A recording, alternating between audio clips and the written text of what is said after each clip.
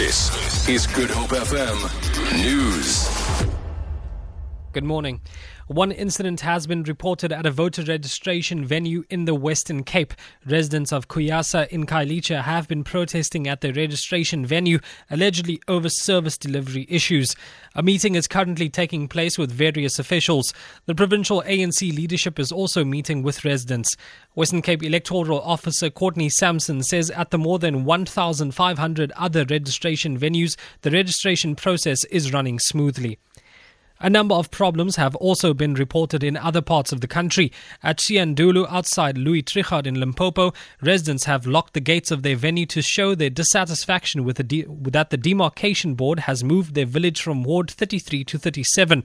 In Skumanstad in Mpumalanga, residents have barricaded major routes with burning tires and rubbish. They are angered by government officials not listening to their concerns. A similar situation is taking place in the Eastern Cape. There the protesters are demanding better infrastructure.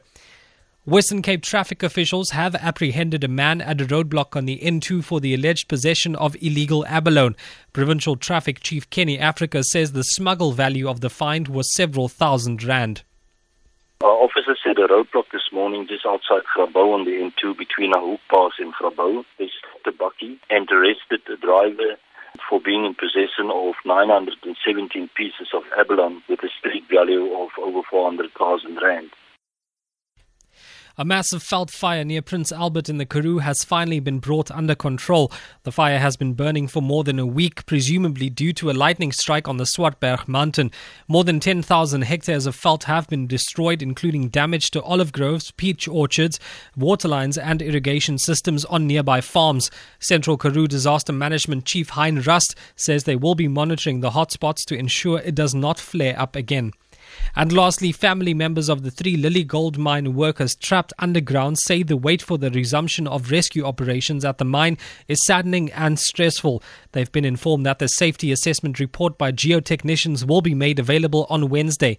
It's been almost a month since a container collapsed into a mine shaft with Priti Nkambula, Yvonne Mnisi and Solomon Yarende inside. Priti Nkambula's husband, December Mazibuko, says life is difficult without his wife. It is very saddening because we have been waiting for them to drill.